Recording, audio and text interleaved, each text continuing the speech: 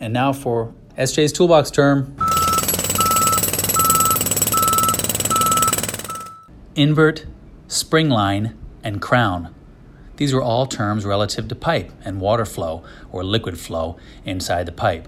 So if you take a cross-section of a pipe and you imagine the very bottom elevation at which water could flow through that pipe, so the very, very bottom of the pipe where the water is flowing, that is the invert elevation or the invert. The spring line is halfway up the pipe where the water is flowing. If it was half full, that would be the spring line, so halfway up the inside of the pipe. And the crown of the pipe is the top of the pipe. So if you have 2 feet of backfill over the pipe, it's 2 feet of backfill over the crown of the pipe, the top of the pipe. Invert, spring line, and crown.